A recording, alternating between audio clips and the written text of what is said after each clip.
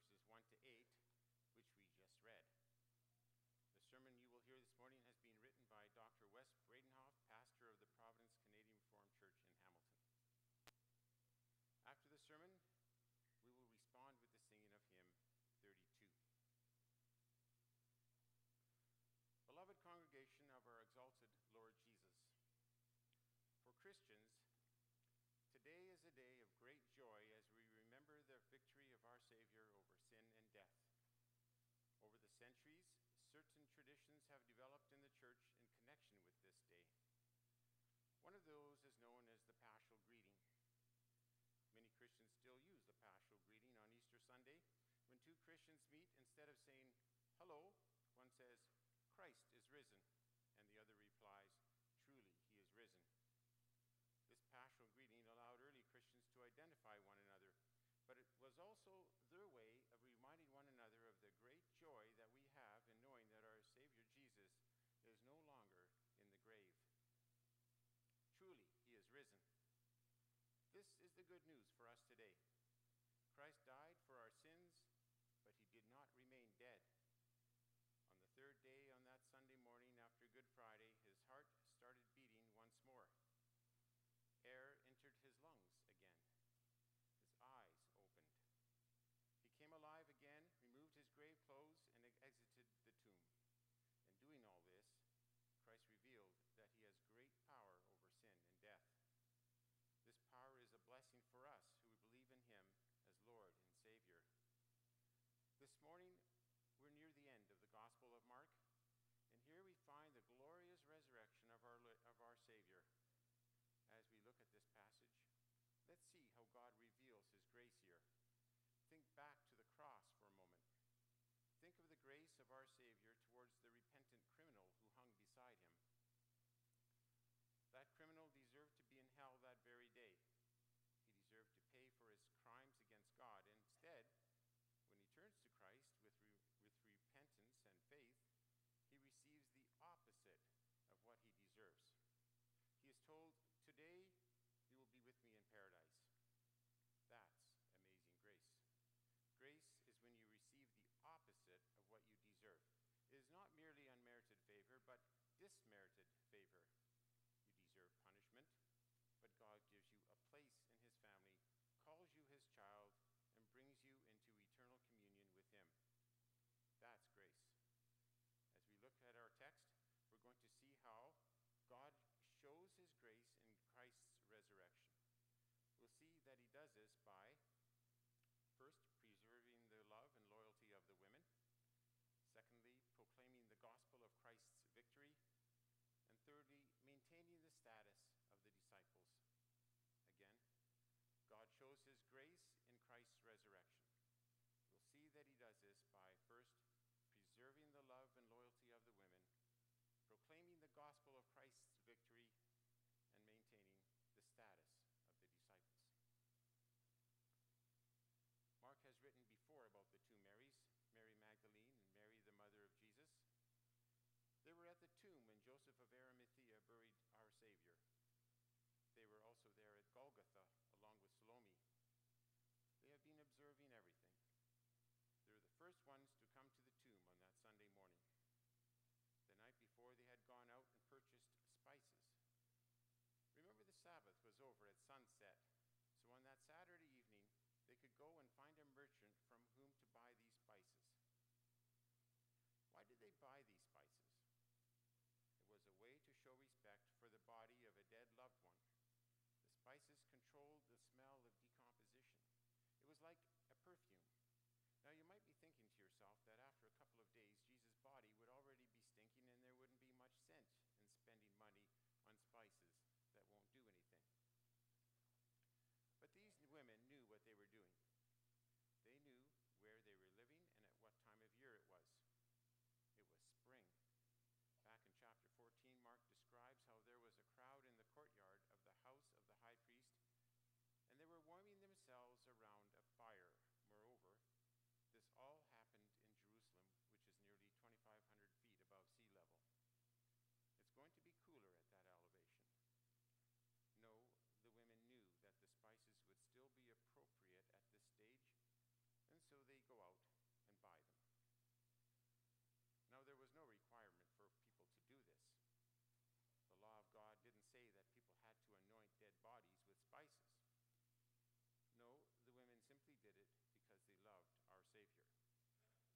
their money on him because they were devoted to him and wanted to honor him. However, even though they loved him, our text shows that they didn't always listen very carefully to him. In his earthly ministry, Jesus had said several times that he was going to rise from the dead on the third day. It ought to have been well known amongst all his disciples, including these women, but if they'd heard it, they didn't remember it or didn't believe it, because here they are on the third day, heading to the tomb with the expectation that the body of Jesus is still going to be there. They expected that the tomb would be closed with Jesus still inside. We can see evidence of that with the question they ask while they're on their way. Suddenly, they remember that there's this big round rock in front of the entrance. It would have to be rolled away in order for them to go inside to anoint the body of Jesus. They had forgotten about that giant stone, that stone that was too big for them to move. This tells us that while the women have a great love and devotion for Jesus, they are still beset with human weakness. They didn't go to the tomb in faith to meet the risen Jesus. Rather, they went to anoint a dead Jesus. They didn't believe his word. At best, there is with these women a mixture of what should be there and what shouldn't. There is love, but there's also a lack of faith. They didn't believe that the Son of God would conquer death and on the third day like he said he would. Therefore, these women were not model disciples. Yet, God was working in them and through them. They still had a love for Jesus, and that brought them to the tomb. As they arrive there, the stone is rolled away. They see the young man dressed in white robes, an angel. This angel is God's instrument to graciously call them to a glorious task, to announce the resurrection of Jesus. Even though they were lacking in faith, even though they were weak in remembering and believing what Jesus had said, God chose them to be his witnesses. Moreover, we ought to remember the place of women in that culture. Women were not highly regarded. They were seen as second-class citizens. Their testimony counted for nothing in a court of law. Yet God chooses them to be the ones to carry the word that Jesus is no longer dead, but alive. God surprises us with how he works.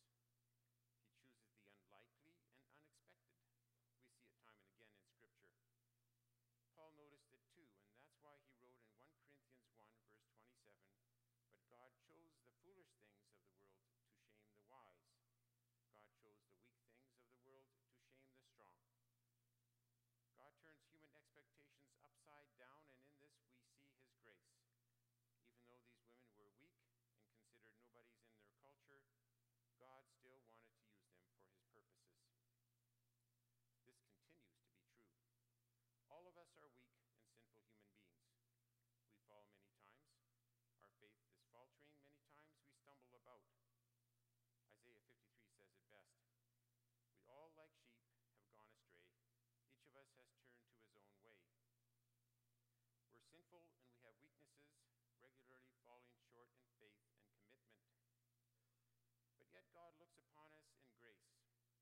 He still wants to use us as his witnesses for Christ Jesus and his resurrection.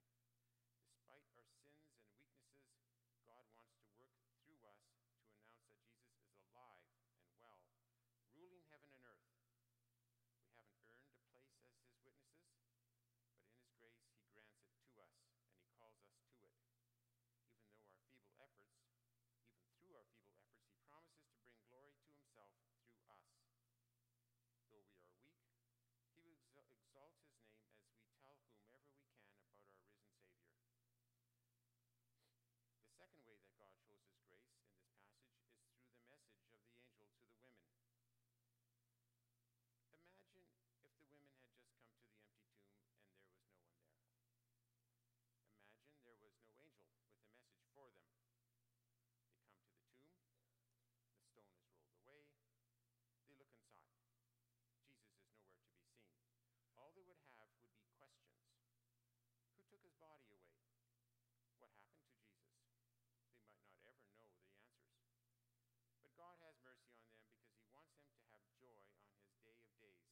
That's why God sends the angel to the women. Angels do the bidding of God. They don't go places on their own initiative. They get sent. They get sent to the people with a message. God didn't want to leave the women with questions. He wanted to give them the answers so that they could rejoice in Christ's victory.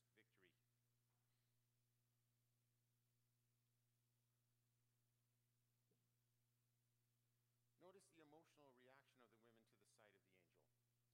It's right at the end of verse 5. They were alarmed. They were shocked and frightened to see the angel. They didn't expect that at all. In the Bible, people usually have this reaction when they encounter angels. That's why the angel responds with, "Don't be alarmed."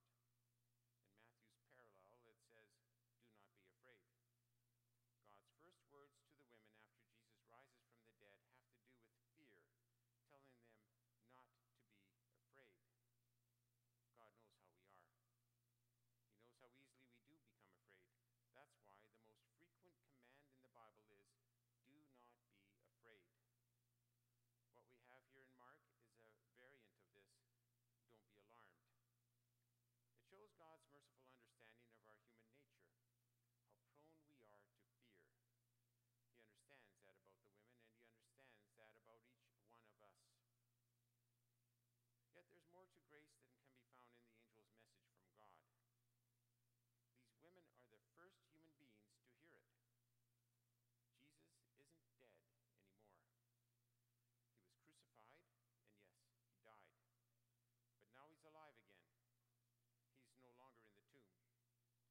You can see the place where his body had been laid. Look, there's no Jesus. He's not here in the tomb. He has risen. The proclamation of this truth by the angel is also a matter of God's grace for these women and, indeed, for all of us. Why? Because his resurrection tells us that God was pleased with his sacrifice for us. God accepted the sacrifice that Christ made for our sins and raised him from the dead to proclaim that fact. This makes the resurrection an essential part of the gospel message. Christ's victory over sin and death is certified with his resurrection. Because of the resurrection, we can be 100% confident that Christ has crushed the head of the serpent, like God promised he would in Genesis 3, verse 20. He has destroyed the power of Satan for all who believe. The resurrection proclaims this. It announces that Jesus is victorious. Since that is true, we receive the opposite of what we deserve when we repent and believe in Jesus Christ. We can have life instead of death, eternal life. Christ's victory over death means that we can live forever with God, and believing in Christ, we will. We will live in the new heavens and new earth with glorified bodies like Jesus' resurrected and glorified body. We deserve none of this. All of us deserve to experience an eternal death, consciously experiencing the torments of God's wrath in hell forever. Brothers and sisters, our sins are that bad. But as we believe in our risen Lord Jesus, then we receive the opposite of what we deserve. We have God's grace. We have eternal life. That's why the message of the Bible is not okay news. It's not so-so news. It's great news. It's the absolute best news that a sinner could hope for. There's one more thing for us to look at in our text as we see God's grace revealed. It's what we find in verse 7, what the angel says to the women after he tells them that Jesus has risen. He says, "But go, tell his disciples and Peter, he's going ahead of you into Galilee. There you will see him just as he told you." This too is a remarkable and unexpected statement. It shows the grace of God. The women have to go to the disciples with the news of Christ's resurrection. The disciples, these 11 men who have been out of the picture since Thursday, in Mark's gospel we haven't seen or heard from them. They all abandoned Jesus as he entered into the worst of his sufferings. When he was hanging from the cross, we don't see them or hear from them. Their commitment leaves a lot to be desired. And Peter? Peter had spoken so boldly about following Jesus back in chapter 14.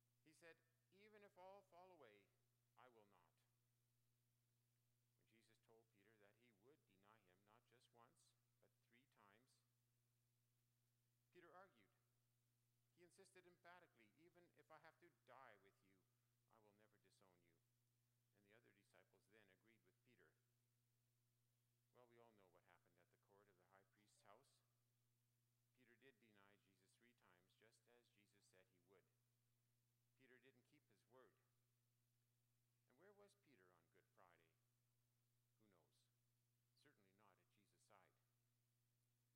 But now the angel from God comes. He says that the women are supposed to deliver a message to his disciples, to Jesus' disciples, and to Peter. Peter doesn't deserve this. None of the disciples deserve it. Remember what Jesus had said in Matthew 10, verse 33? "But whoever disowns me before men, I will disown him before my Father in heaven." That's what Peter and those other disciples deserve. They were unfaithful disciples. Peter had disowned Jesus by denying him 3 times. "I don't know this man," he said.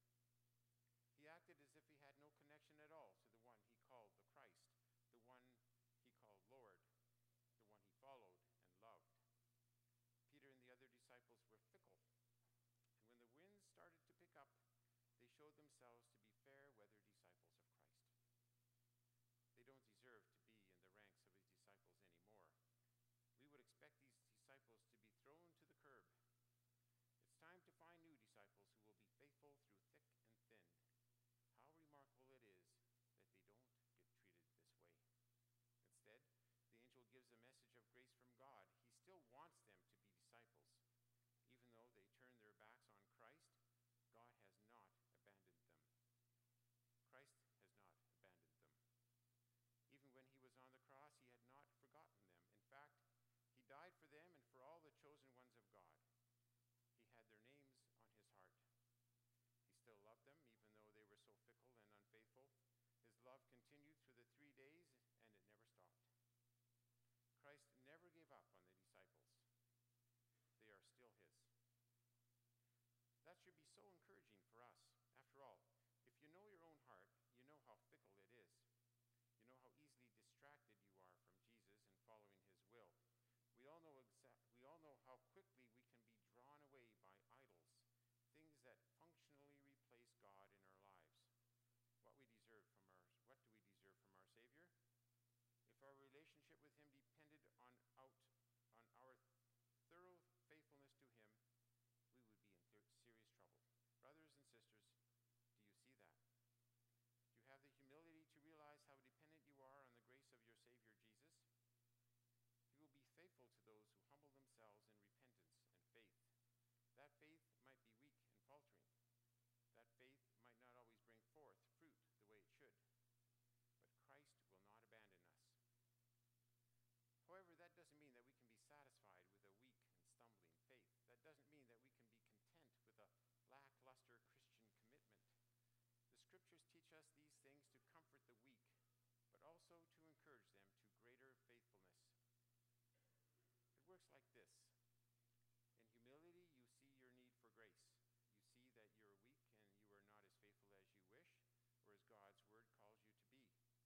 But then the scriptures hold out to you the grace of God in Christ. You look to him in faith and believe his word. You can breathe a sigh of relief that Christ is faithful even when you have faithless moments. This is a gift, a precious gift.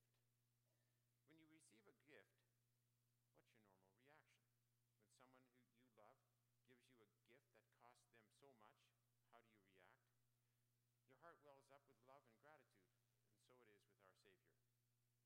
When we see the riches of his grace, our hearts ought to love him more, want to thank him more, want to live for him all the more. The grace of God is designed to produce this kind of tangible fruit in our lives. The women were entrusted with a message of grace then. They carried the promise that Jesus was going to meet with his disciples again in person. Their reunion would take place in Galilee, significant because that was back where it had all started. There is one more verse for us to consider here this morning. Verse 8 tells us of the reaction of the women to the message of the angel. told them not to be alarmed, but as they leave the tomb, they can't help but be gripped with trembling and amazement. They're a bit freaked out, you might say. And you might say that's understandable. They'd just seen an angel after all. What's difficult to understand is what Mark tells us next. He says they said nothing to anyone because they were afraid. They'd heard the angel. The angel told him to tell the disciples what glorious good news of the resurrection, but now Mark seems to say that they didn't because they were scared. What do we do with this? Is this more evidence of the weakness of these women? I don't think so. There is a better way to understand these words. We should understand them in the light of all of Scripture. The parallel passages in the other Gospels tells us that the women did tell the disciples what they saw. In fact, in the next passage in Mark, we find the same thing. So this is not evidence of disobedience or weakness. So what does it mean? It simply means that they didn't talk to anyone else before they told the disciples. They wanted to obey the message that they had received from God, and they were afraid to disobey. They had the right attitude for the disciples of Christ. Today, remember again the great event of the resurrection. This is not merely an historical event that took place some 2,000 years ago. The resurrection is exciting because it has a message of good news and grace for us today. Because our Savior Jesus rose from the dead, we can be right with God.